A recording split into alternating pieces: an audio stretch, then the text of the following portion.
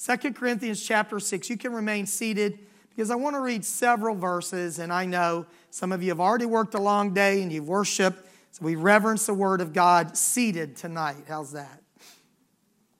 King James Version. Be ye not unequally yoked together with unbelievers. So a few months ago we talked about this passage. A yoke is a relationship that is binding, contractual, like a marriage or a business partnership, a close friendship where this person is more than someone you work with, maybe someone that you are allied to. You're tied to them, like those two farm animals that were hooked together by a wooden yoke.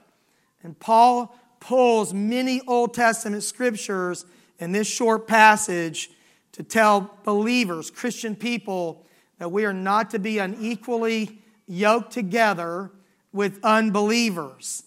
And then he uses really synonymous phrases. He kind of drives this point home. For what fellowship hath righteousness with unrighteousness? And what communion hath light with darkness?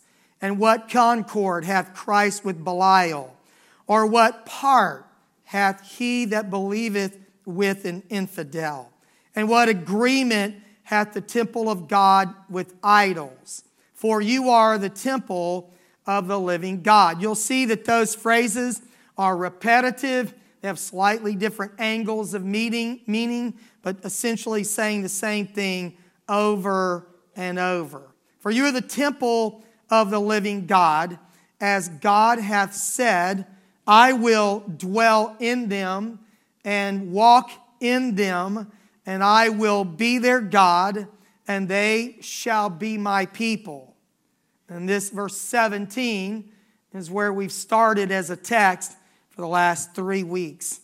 Wherefore, because of what you just heard, all of these scriptures, all of this understanding about separating ourselves from the world, worldly practices, idols, binding relationships with ungodly people.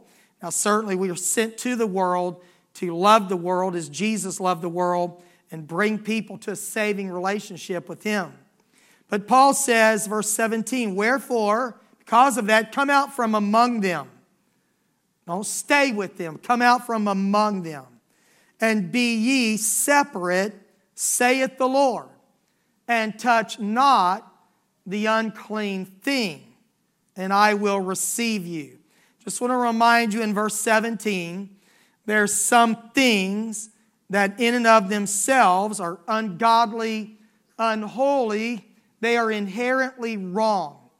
And so we don't do those things because the practice, the behavior itself, to participate in that would be a wrong thing to do, a sinful thing against God's nature, against the nature of the Holy Spirit in us. But then he also says, come out from among them. Some things are made unholy by the crowd, by the group, by the people. It may not be the exact behavior, but the association with them. And he's already told us for about 5 verses about not being unequally yoked together. So now he says, come out from among them, be separate, saith the Lord. Touch not the unclean thing. And I will receive you and be a father unto you. And you shall be my sons and daughters, saith the Lord Almighty. Now verse 1 of chapter 7.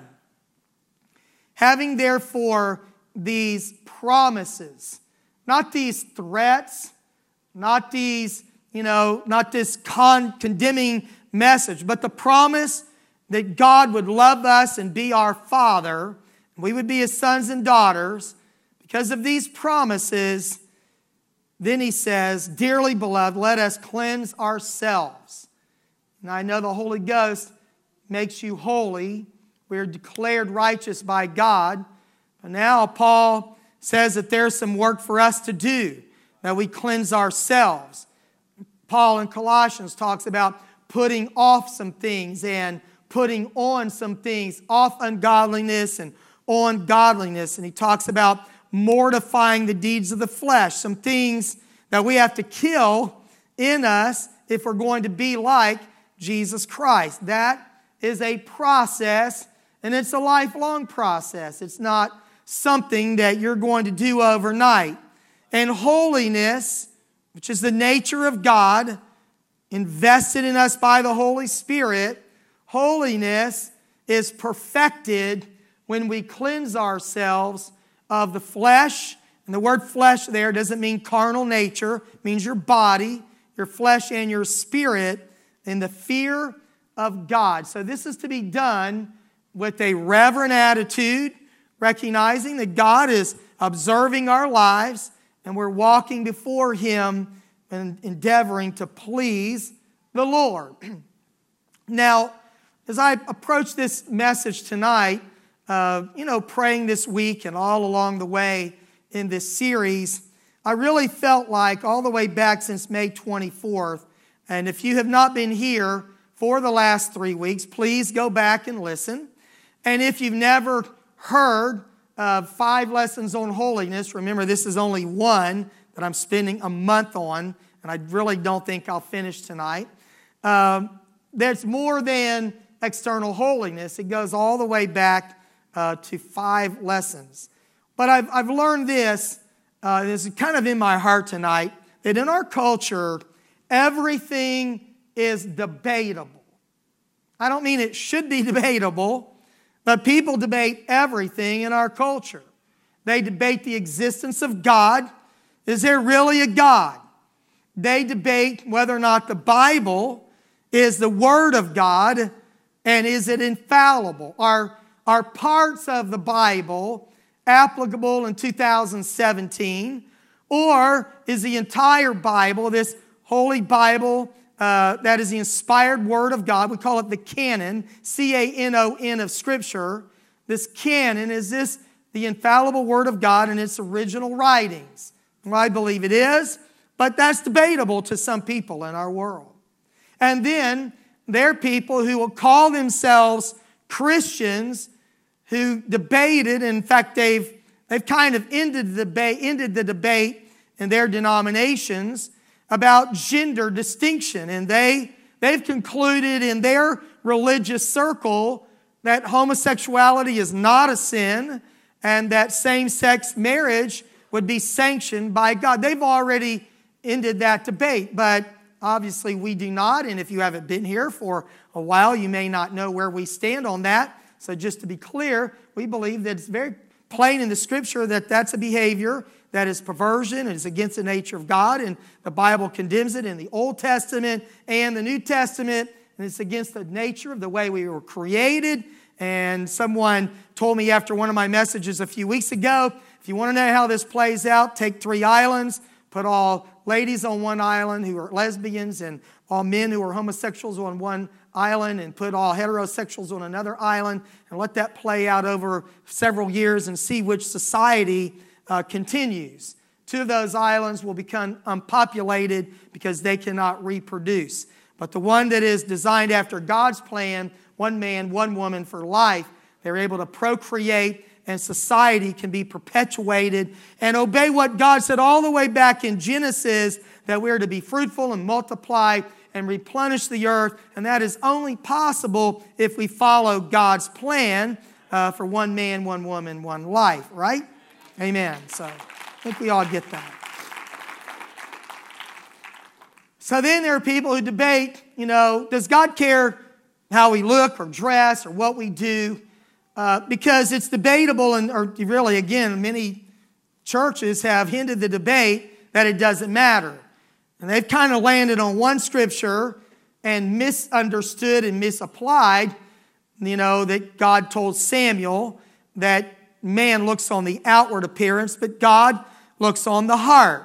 The brothers of David have passed by, and God is rejecting them from being king, but He picks David, even though David's the youngest. He's not limited to the outward appearance. God sees both. But we would be ripping large passages out of our Bible to say that God doesn't care about how we look or act. Now, I want you to just kind of think about this. In our culture, I was reading this today and thinking about this. Very recently, I was in a place of business. I happened to hear some conversations, 2 conversations, where people that one lady had a t-shirt that had a scripture on it. The other person I've met before doesn't really know me. And I heard both of them lie. I heard both of them tell a lie. And I only know it was a lie because everything they said in that place of business revealed that they had told somebody else a lie. Well, if you kind of follow what people, surveys and Pew Research and Barna Research, it's just been proven that people who call themselves Christians lie with about the same frequency as people who do not. If that's true here, I'm an utter failure and you're a sinner. Right? Because all liars shall have their part in the lake of fire. It doesn't matter if you call yourself a Christian or not. You say, I'm a Christian, but you lie, you sin. And you need to repent of your lying and change your evil ways or you're not going to go to heaven.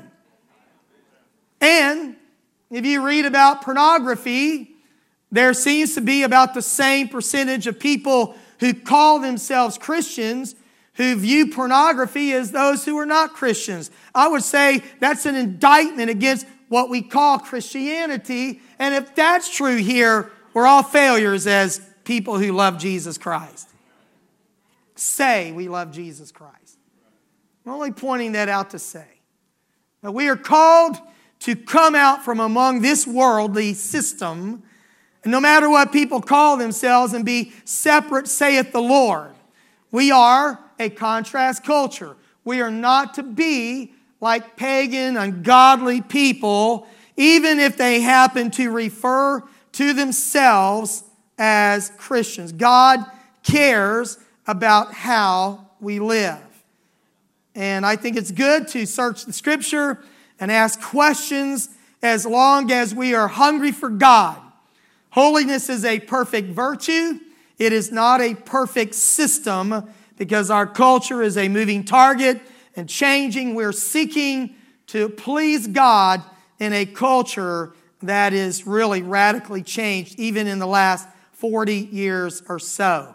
And I believe it's important that the things I teach from this platform or wherever it would be in a personal conversation or wherever I am should matter for eternity. I've talked about that, and that we should be people who are trying to be like Jesus Christ in everything we do. There's one other thing that I want to say. It's kind of been on my mind. Because in our culture, there are a lot of people who are their own Lord. And the Bible talks about people. The Bible uses the word fool. It's 360 times in the Bible. A fool is not necessarily somebody who is stupid, who's ignorant. A fool is someone who is basically stubborn, who will not listen. And the Bible says, and I'm going to give you several verses, many from Proverbs, that the Bible said that the fool has said in his heart, there is no God. He ignores or she ignores all the evidence that there is a God, and they say there's no God. So they become their own God. The Bible said that they are corrupt. Now, many places where the word fool is used in the Bible, ungodly behavior, corrupt behavior is also linked to that. You'll find that in the Bible. Said in his heart, there's no God. Proverbs 10:8 says that the wise in heart will receive commands, but a prating fool will fall. A fool won't listen to what anybody else says. Proverbs 12:15 says the way of a fool is right in his own eyes, but he who heeds counsel is wise. I'm saying this for a reason, obviously, and not because of a conversation I've had with anyone or somebody that's come to me and said that somebody in the church is resisting this teaching. Everything I've heard has actually been very positive. But I just want to tell you about the nature of our world. That it's a foolish thing when no one can tell you anything. When you're your own judge, your own jury, your own Lord, and there is no one over you, be it Bible, God, pastor, parent, husband, you're just going it your own way. Proverbs 12:15, he's right in his own eyes. Proverbs 14:16 said, a wise man fears and departs from evil, but a fool rages and is self-confident.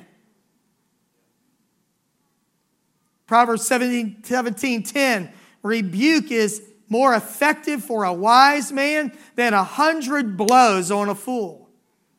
Talk to a wise person, they'll get it.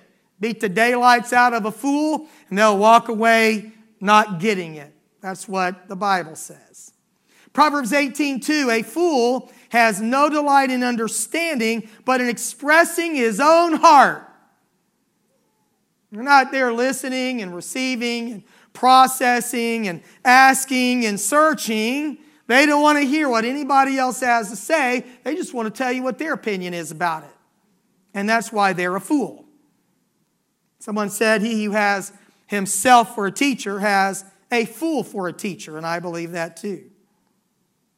Proverbs 23:9, do not speak in the hearing of a fool, for he will despise the wisdom of your words. Proverbs 26:8 says that like one who binds a stone in a sling is he who gives honor to a fool. Now that's a funny word picture to me. The old-fashioned slings that they use in the Bible. You've got a rock that you're going to throw, and you tie it to the sling, and you whirl it around, and you try to let it go, and it comes back and hits you. That's what happens when you honor a fool. Jesus said, a foolish person is someone who hears my words but will not obey them. Paul said, fools like Jannes and Jambres who withstood Moses are people who are reprobate. They resist the truth. They will not proceed any further, and their foolishness or folly will be manifest into all men. So I just want to say, don't be a fool. Jesus also said, don't call people fools, right? Reka, shallow brain. That's what Jesus said in the Sermon on the Mount. Now, I want to go back, and I'm going to summarize last week by giving you just a few succinct points. And if this is too fast for you, then you need to go back and listen to last week over, or go back if you were not here, because I went and spent most of the time last Wednesday on this subject. But I just want to review 7 reasons a woman should have long, uncut hair from 1 Corinthians 11. So I'm going to name the verses, but I'm not going to go back and reteach it because that's what I did last week. So if you think I just glazed over it, that's because you were not here. First of all, uncut hair is a sign of a woman's submission to authority, verses 5 and 10. Angels are examples of the consequences of rebellion and the blessing of submission. Verse 10. All of these verses are in 1 Corinthians chapter 11. It is a shame for a woman to pray or prophesy with her head uncovered. Hair is her covering, and if she cuts her hair, it is the same as she is completely shaven, according to verses 5, 6, and 13. Nature teaches her to have long hair as opposed to shorn or shaven hair, verses 13 through 15. Long hair is her glory, verse 15. A woman is a type of the church, and her uncut hair is a sign of the church's submission to Jesus Christ and her submission to her husband or father, verses 3, 5, 10, 13, 16. And hair is one of God's methods of maintaining gender distinction, the distinction between male and female, verses 7, 14, and 15. A few practical comments to ladies. First of all, the Bible teaches that women are not to cut their hair. It grows at different rates, so leave it uncut. Scissors, knives, razors, radical permits, chewing, whatever. Don't look for a loophole and be a legalist around the Word of God. And don't use any kind of an excuse to undo what the Bible is very plain about. And I don't make an application of Scripture when I teach 1 Corinthians 11. It is black and white in the Bible. It's very plain, very clear. There's really no questioning to me about what 1 Corinthians 11 teaches. For example, if I was teaching against cigarette smoking, I would say it's harmful to your health. Surgeon General has taught us that. And the Bible says that our body is a temple of the Holy Ghost, and we shouldn't defile it. And we shouldn't be hypocritical in the way we defile it either. But I apply that verse to a lot of behaviors. Particularly, I'm using the example of smoking because we have evidence that it's harmful to your health, and your body's a temple of the Holy Ghost. But I'm applying that scripture principle to an application. But with hair, it's just there in the Bible. It tells us what to do and not do. Now, in a practical way, and the ladies at our church are so good at this, but I've been around the Pentecostal faith all my life, so I want to just give you a few practical pointers. Don't turn your glory into a tangled mess. Fix your hair. Make it look nice. Don't resent what God gave you. Dress nicely. Don't be sloppy. Don't run around in public in curlers, please. If you see me, I will not know you.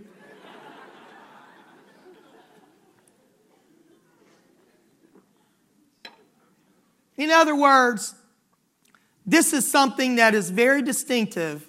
I know a lot of ladies have long hair, and maybe not uncut, but they have long hair. But I think it's a disgrace to God's people when we are not our very best. And I'm not talking about you're working in your yard or whatever, but when we present ourselves in public, we should do the best we can with what we have, right? So, I mean, I should speak for myself, right? But now, 6 reasons a man should have short hair according to 1 Corinthians chapter 11, not according to Darrell Johns. Short hair on a man is a symbol of authority, verses 3, 4, and 7. A man who prophesies with his head covered dishonors his head, his authority, which is Jesus Christ. And we know that long hair is the biblical covering, and that long hair, well, I'll get to that in a minute, verses 3 and 4. Nature teaches a man to have short hair, verse 14. Long hair is a shame on a man, verse 14. Man is a type of Christ. Man's short hair signifies Christ's authority over him. I'm talking about man in the home, the symbol of authority in a home. And then hair is one of God's methods of maintaining a distinction between male and female, verses 14 and 15.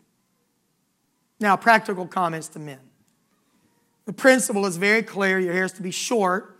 In our church, we teach our men to have your hair short, not over your collar, down over your ears, and down in your eyes. We'd like to see your beady eyes. No, your beautiful eyes. And you know, it's amazing, styles change. And I've learned this. I've been in ministry 39 years, right? So a style can sometimes influence people more than the pulpit or the Bible or a pastor or a father. And now so much, here again, it comes and goes with men. I remember hearing a story years ago. This was back, when like lots and lots of guys, and I went to high school in the 70s when long hair on men was really popular. And I read this story that was kind of funny. This teenage boy wanted the keys to the car, and the dad said, I'll give you the keys to the car if you'll go get your hair cut. And he said, well, Dad, Jesus had long hair, and his dad said, that's right, and he walked everywhere he went, too. So, but those kinds of stories come and go, and challenges come and go. Just telling you what the Bible says, and in our church, this is not an Old Testament law. This is from nature, and it's in the New Testament. So Paul goes all the way back to Genesis, the way God made us, and he brings us all the way into the New Testament. And I think it's important, just in a practical way, as a pastor, that our hairstyles are not mimicking countercultural movements in our culture, that we identify ourselves with people who are conspicuously ungodly in the styles that we have, and that applies really to everything in our life. Amen? All right, I didn't mean to ask amen, because I just want you to be able to process this. Now, in the same way that later when we talk about colorful cosmetics in the Bible, I may not get there tonight, from the Bible, I believe that we should respect the natural process of growing up and growing older. And the Bible teaches that the silver-haired head is a crown of glory if it's found in the way of righteousness. And that we should rise up in the presence of the gray-headed person. And that the glory of young men is their strength, and the glory of old men is their gray hair. So we believe that we accept the color hair God gave us, and the color hair it becomes as we age. and that we're not rejecting ourselves, and that we learn to age gracefully. Amen. Not rejecting our generation and who we are. Amen.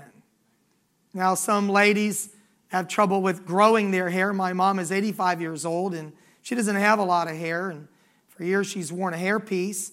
If you do that, try to wear it where it doesn't look cut, so you don't have your good be evil spoken of. Amen. Everybody still happy and love Jesus? Amen. I want to talk about modesty. Modesty, the next principle that I want to address tonight. Now, modesty is a very big deal. And in our culture, it's under attack lots of ways. If you study the etymology of our English word modesty, it talks about being sober and gentle and temperate. And it goes back to the idea of not lewd or improper. So modest versus immodest. On the screens, 1 Timothy chapter 2, verses 8 through 10. Words of Paul, and I've talked about this verse before. I desire that men pray everywhere, lifting up holy hands without wrath and doubting. And I'll just remind you that these verses are adjacent to one another. And Paul writes to men about some things that men struggle with. Men struggle with expressive worship, lifting their hands in worship, and they struggle with wrath, anger, and they struggle with doubt. Paul is pretty clear about that. He doesn't say in verse 8 of 1 Timothy 2, he doesn't say anything to men about modesty. Not that it's never needed, but it wasn't needed. But men not praying was needed. Men not being expressive in worship was needed. Wrath and doubt was needed. But look at verse 9. In like manner also, that the women adorn themselves in modest apparel with propriety and moderation, not with braided hair or gold or pearls or costly clothing, but which is proper for women professing godliness with good works. Now, I find it fascinating. I don't believe anything in the Bible is there by accident. I find it fascinating that Paul would say, in like manner. Now, you might think, what in the world does prayer and lifting up your hands and wrath and doubt have to do with modesty? What it has to do with is issues that men face primarily and women face primarily.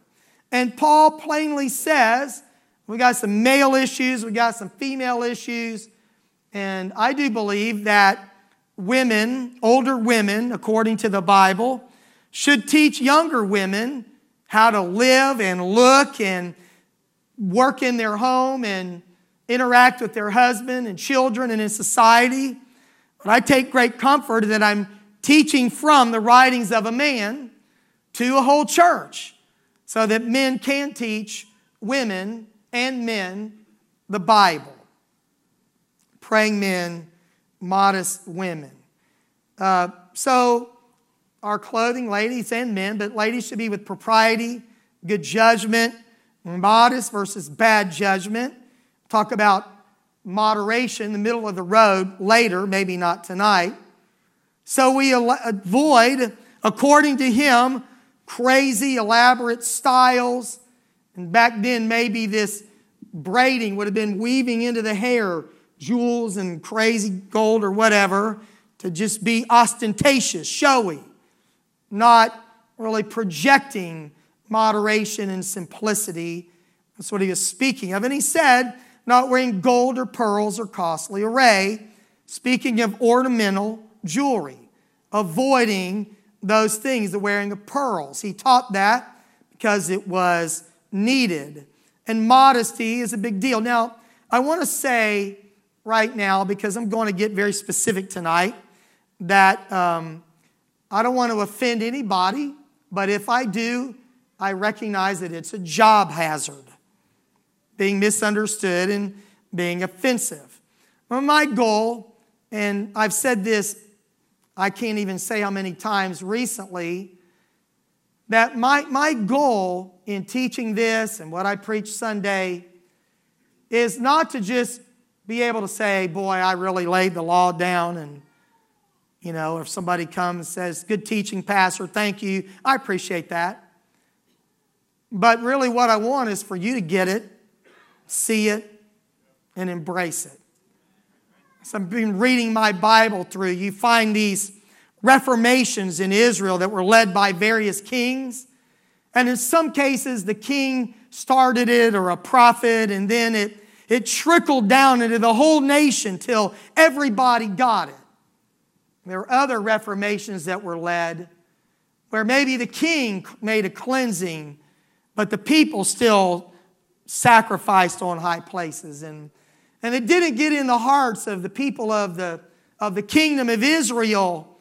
And that's not my goal, that I can say that I had a revival or that I taught the Word of God. That's part of my goal. I told you last week I have to answer to God for my soul and what I teach and preach.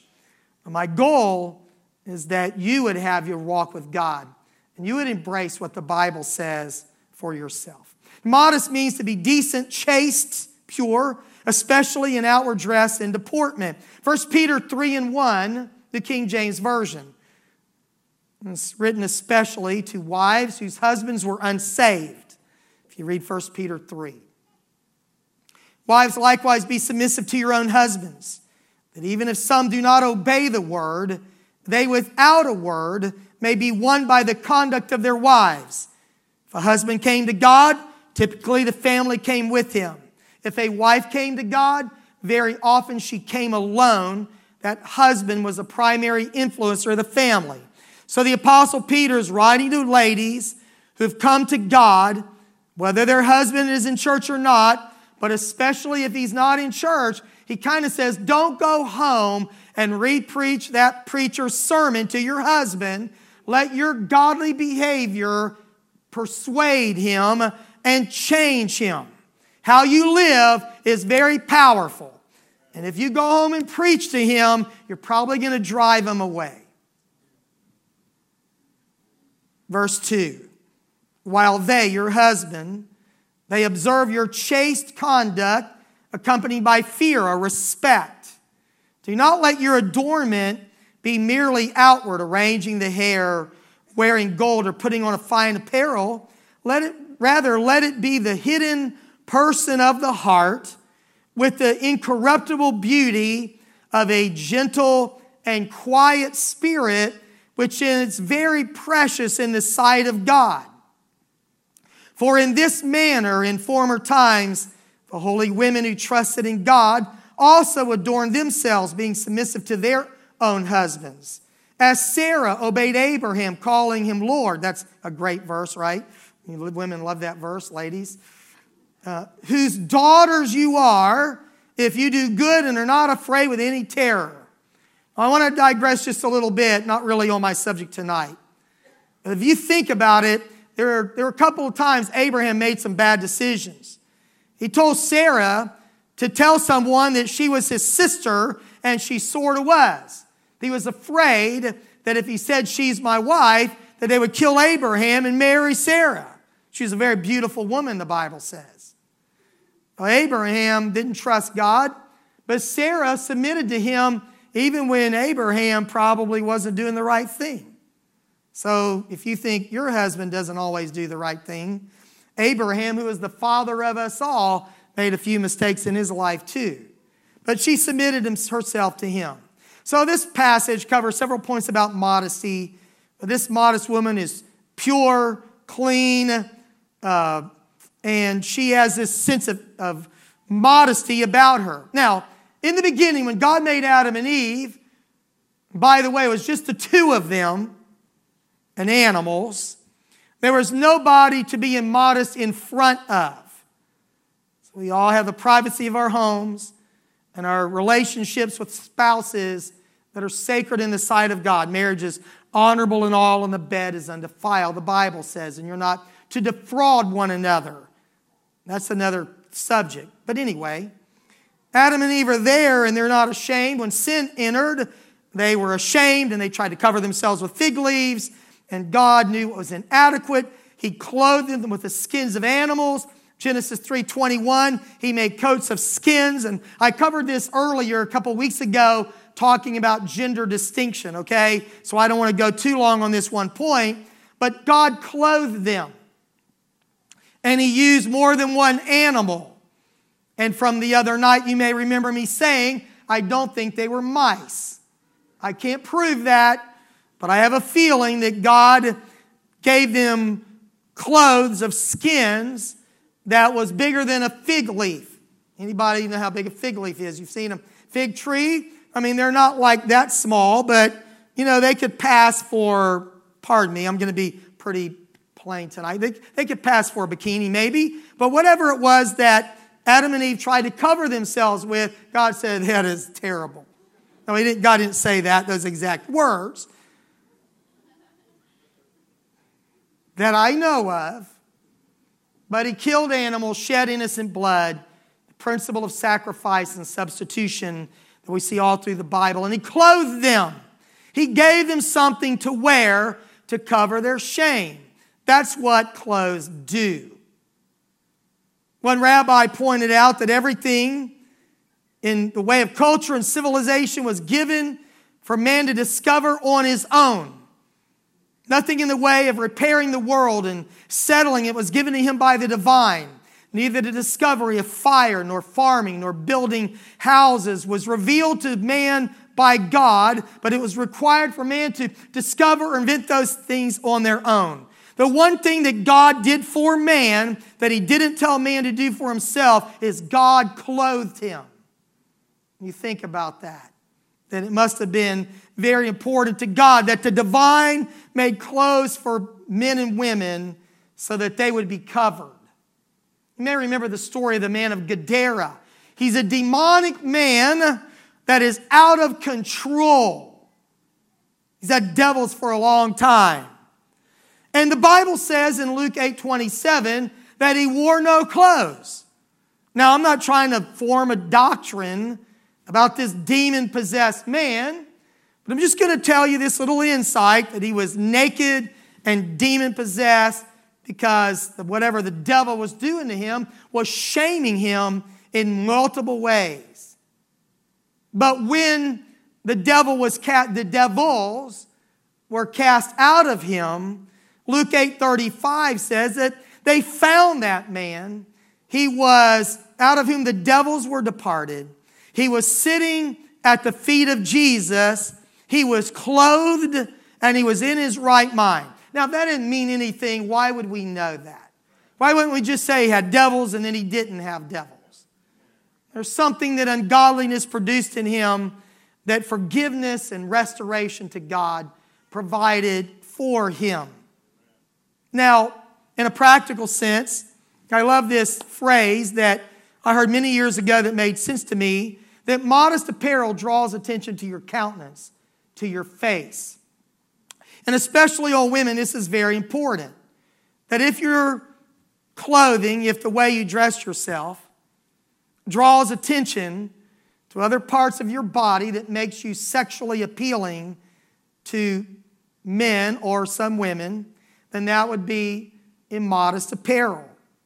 If you will remember, David, a man after God's own heart, was drawn to Bathsheba because he saw her unclothed. He was in a place of privilege and in a position to see a woman bathing on the roof, and her nakedness attracted David. She was a beautiful woman, the Bible says. That immodestly dressed woman, no clothes at all, fueled ungodly imaginations in him. Clothes are often a revelation of who we are, the style we wear and what we wear and whether it is modest or not. And most of us get to pick our clothes, maybe not all the children here. That doesn't mean you get to pick everything you want. You may not be able to afford what you would really like to wear. And you like to wear something nicer perhaps, but in the style and what it covers or what it leaves uncovered is a choice. It's a choice that we make. It often reveals either the effect of style and fashion on us as opposed to the impact of the Bible on us. And it often reveals sometimes our motives, what we're trying to say to other people. Are we trying to attract or impress or appeal to God, who says that He sees the hidden man of the heart, and a modest person, modest woman, is in the sight of God of great price. And I'll throw this in here from 1 Peter 3, that the Apostle Peter said you need to have the incorruptible trait of a meek and quiet spirit. And I've said this before, and you teach these things repetitively, and I love the Apostle Peter said, as long as I'm alive, I'm going to stir you up in remembrance. I'm going to say some things over again that I've said before because you've got to be reminded of it, and I need it too. So I'm not senile, I'm repetitive on purpose, and when I get senile, I get to repeat it and don't remember that I repeated it. The hidden man of the heart.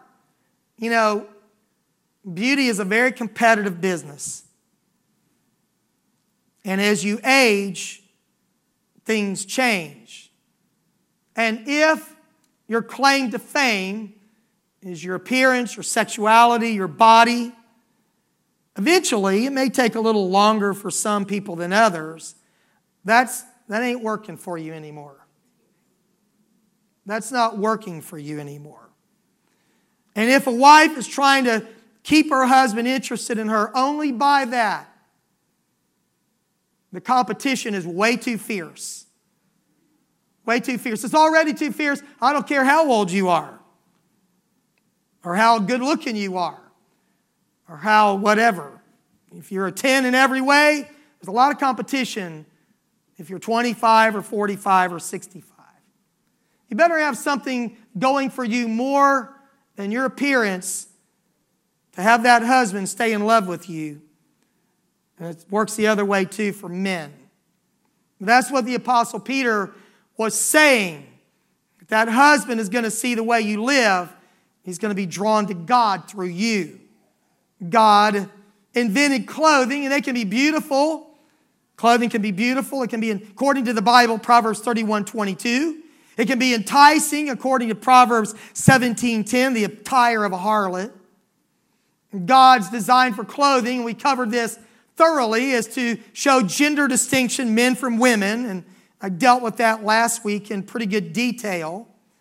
Clothing should help us avoid sinful, manipulative behavior that leads to negative consequences, and there's a raft of scriptures that would tell us about that. And we should dress in a way that shows our separation from the world, i.e. that we are modest. Our clothing should show our humility and not draw attention to ourselves so much. Our internal holiness should come out. Jesus said they would see our good works, our godly behavior, and glorify our Father which is in heaven. The Bible even said that we should put on the Lord Jesus Christ. Think about this. I've never really thought about this till right this moment. What about this? What about this? Write this down for me. You reach in your closet and you're going to put something on. The Bible said to put you on the Lord Jesus Christ. What if is that Jesus or the devil? Is that Jesus or Jezebel? Is that Jesus? Is that put on Jesus? Is that something that he approves of, or is he not comfortable? Your Lord Jesus Christ I'm talking about. Now, primarily ladies, but men increasingly have fallen into this trap of immodest apparel. But because Paul spends a little more time trying to help ladies, I'm doing that too, okay? And I think I have a biblical precedent, because Paul did. I'm just following his example. And when you wear clothing that accentuates, shows off your body, what message is that telegraphing to other people? You're dressing for your husband, your father, for other men. And I mean, we could get very real right here and say every commercial that is visual, not every commercial, but any magazine and almost every magazine that is selling something using a woman as the model for that product uses, it's probably not often, I'm not saying there's no exceptions, a homely woman, an unattractive woman. You could just go ahead and fill in a few more blanks there that I'll just spare you. It's a pretty woman, a woman who is telegraphing a sexual message to sell a car, a cigarette, a hamburger, a website domain name, or whatever. It doesn't matter. They want your attention. And I've often wondered, because I'm a man, right?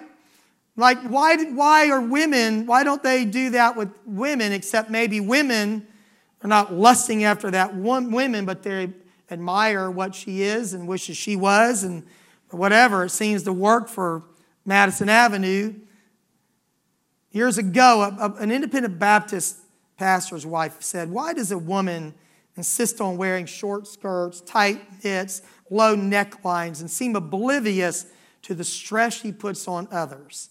Can it be that she subconsciously invites a proposition to sin? Does she like the gleam of desire she sees in a man's eyes?" It's very important that we recognize that how we look is a very powerful witness to the world that we belong to God, that we dress, we present ourselves in modest apparel. Now, I just want to get even a little more particular. You may notice our platform, right? Notice the way we ask our ladies to dress and men to dress on our platform when the choir sings or the worship team. And so we have a written platform guidelines, church time standards. But one of the things that I'm very strong on is that on our platform, we forbid mini skirts, short shorts, and bikinis. Has anybody noticed that? We do. We just are against that. I know that's shocking that we are that strict, that we forbid, and that would really be bad on men, wouldn't it? My goodness. I don't even want to try to visualize how gross that would be.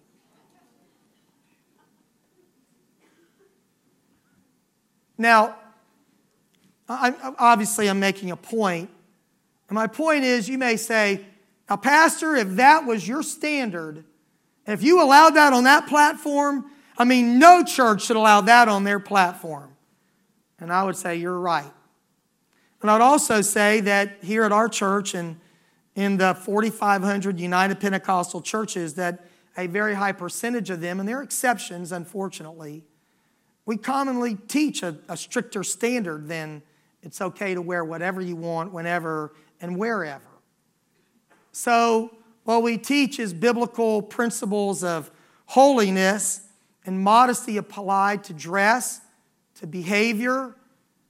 You can be modestly dressed in your body language, your words, can be seductive too. I'm not trying to be in an extreme here, because I'll never make my poster child the person who's holy on the outside and corrupt on the inside. That's wrong too.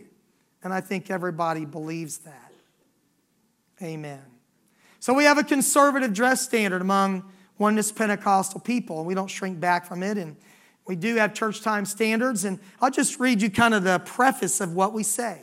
The people who minister on our platform in leadership or in public service roles are the most visible representatives of our church and should mirror the spirit and standards we teach. Ministry is not the performance of an hour. It is the outflow of a life. It's who you are, not just what you do while you're in front of people, that really matters to God. Our character and devotion to God must be the foundation of what we project publicly. So we talk, men to men have clothing and grooming, and ladies clothing, standards and grooming of a particular way. We want to project biblical holiness to our church, to our children, to the young people growing up here, to people who are coming looking for a church that has not lost its mind about what it means to be like Jesus and Christian in our church. Now, on our platform, You know, our ladies wear their sleeves below their elbow. And I've said this for so just in case you think this is new, for 15, 17 years. You should aim for your elbow, and it's not because somebody will lust after this piece of skin right here versus this piece of skin right here. But I'm interested in, where that line stops, because closer to your elbow versus closer to your shoulder is a lot of difference. And when you wear sleeveless or cap sleeves, you may reveal a lot more than just the top portion of your arm. So we're aiming to be modest and not just your arm or from your knee to your ankle, but of everything that ends up showing in one way or another. I'm trying to be very discreet here. I'm trying to behave. If your necklines and sheer material, if your neckline is low and it's revealing, and there's a little V-bone right here that most of us have, and that's a good place. You may want to just touch that right now, and that's a good little marker so that'd be a good place to stop how low. Men, that my shirt is unbuttoned, or women, that your blouse would come. And if it is very loose and you are not standing upright all the time, that could also become immodest as well.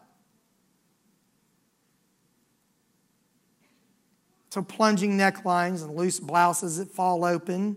Again, I'm being very practical here tonight. I have a lot of scripture to stand behind what I'm saying. But I've been around too long and a pastor too long for the people that just say, just read the scripture and let everybody go home and figure that out. That's what's going to happen anyway. You're going to go home and make your own decisions. So why not have a little guidance on how to make those decisions, of how to apply biblical principles in 2017. That's why we say that, and I mentioned this last week, the skirt's below your knee, and if it's got a split in it, that it ends below your knee so it doesn't, violate or go against what we were trying to do. I grew up, I told you, in the 60s, 70s. I went to high school when mini skirts were in, short skirts. So I know everybody thinks, my goodness, this world has never been as bad as it is right now. Ever read about Sodom and Gomorrah in your Bible? That was a long time ago. What goes around comes around culturally. It's a revolving wheel. This is not the most wicked culture there's ever been. It's more pervasive, perhaps. But the stuff that we dealt with when I was a teenager, all of you young men, the things that you may see and you're trying to stay holy and pure, I grew up in that world. I don't have angel's wings. I'm a real live person. I thank God that we've got better sense than to think we're going to have our girls grow up and be a sex object to some boy in her behavior and her dress. I mentioned this last week, whether you wear stockings or leggings. This is a great, for dozens of years, wear your skirts and dresses below your knee regardless, because the leggings are not always going to be there. So that's what we do. And we teach our women here, by the way, to wear dresses. Teach our men to wear pants and not to get that backwards. Said it last week, men, quit wearing dresses or no dresses on men at Atlanta West. That's not what we teach here. Everybody understands that, but we say pants on women. They're like, hey, what's the deal with that? Well, it's the same principle, gender distinction. But let me just say this, ladies. And if you think, my goodness, why did he say that? Because it needs to be said. Because we have some problems at Atlanta West with practical modesty. If your dress is immodest like tight jeans if your tight dress is immodest, like tight jeans or spandex is immodest, men or women, but I'm talking to women now, then you're wearing immodest women's apparel just like a lady in spandex pants is wearing immodest men's apparel. So I'm really asking husbands and fathers, like, open your eyes at home and say, you know what? I mean, think about this. What if Abraham would have just said, look, Sarah, I'm not going to go to bed with your handmaid. We're not having a child. I'm not producing an Ishmael. He didn't know that then. Who's going to create trouble for thousands of years. You know, Sarah, that's a really creative idea, but that's not God's plan. And if Adam would have spoken up to Eve and said, no, I'm not eating that, it'd be a different world. And if Abraham would have manned up and said, no, Sarah, it would be a different world. I'm not doing that. And there's a lot of silent men who need to speak up. And there have been times when it needed to be me. It's not always easy. We want to be light, but God wants us to lead.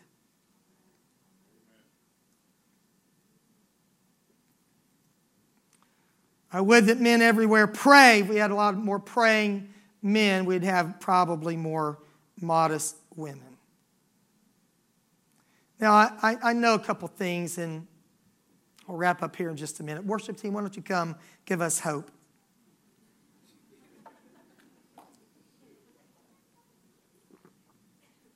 Distract us a little bit. I know some things about being specific.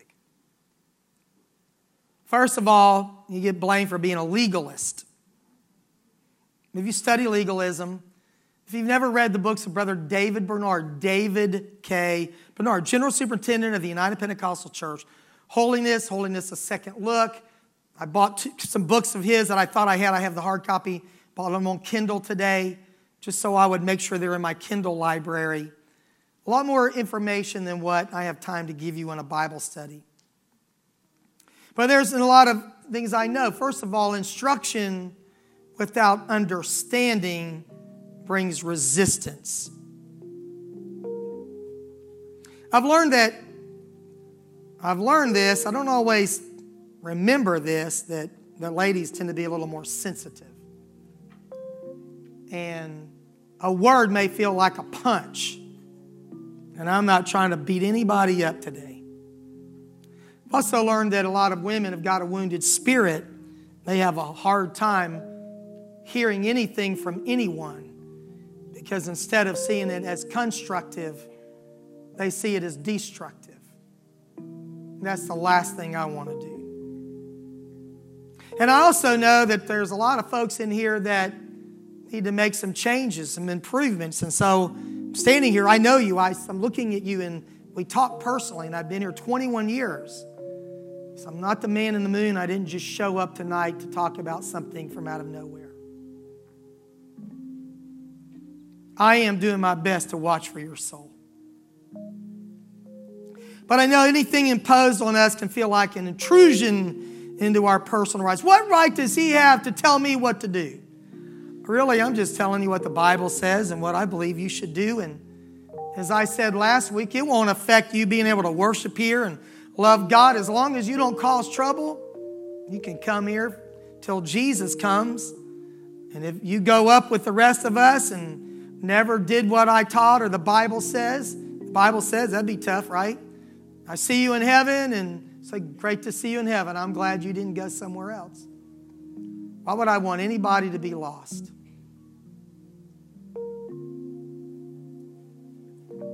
So people can kind of resist that, you know. And then I also know that people tend to push the limits, just like kids do with the authority of their parents. It's in our nature. And I know that wherever you draw a line, parents, figure out what curfew you want to set with your teenagers. Whatever that time is, you know you're going to get a little pushback. You can draw, I don't believe in arbitrarily drawing lines as a pastor. But I'm just going to tell you, 39 years of ministry, and I grew up in church. Wherever you draw that line, somebody's going to cross that line. Somebody's going to challenge that line. And I told you, holiness is a perfect principle. But the application of holiness is just a little messy. And to prove beyond any shadow of doubt in a court of law that a dress should be this long or a sleeve should be that long, I might lose that case in court. But aiming to please Jesus Christ, the judge of all the earth, I feel pretty good about that. Because that means a whole lot more to me than what the court of public opinion means. Could you stand right now? I've got a good bit more in this particular lesson, but I think I'll stop right there. If you have a few moments to join me in the altar and pray before we go, certainly welcome to do that. Some of you have very early mornings. If you need to go, I understand. To our online audience, thank you for being with us tonight. Why don't you gather with me and let's just spend a few moments consecrating ourselves to the Lord. Amen.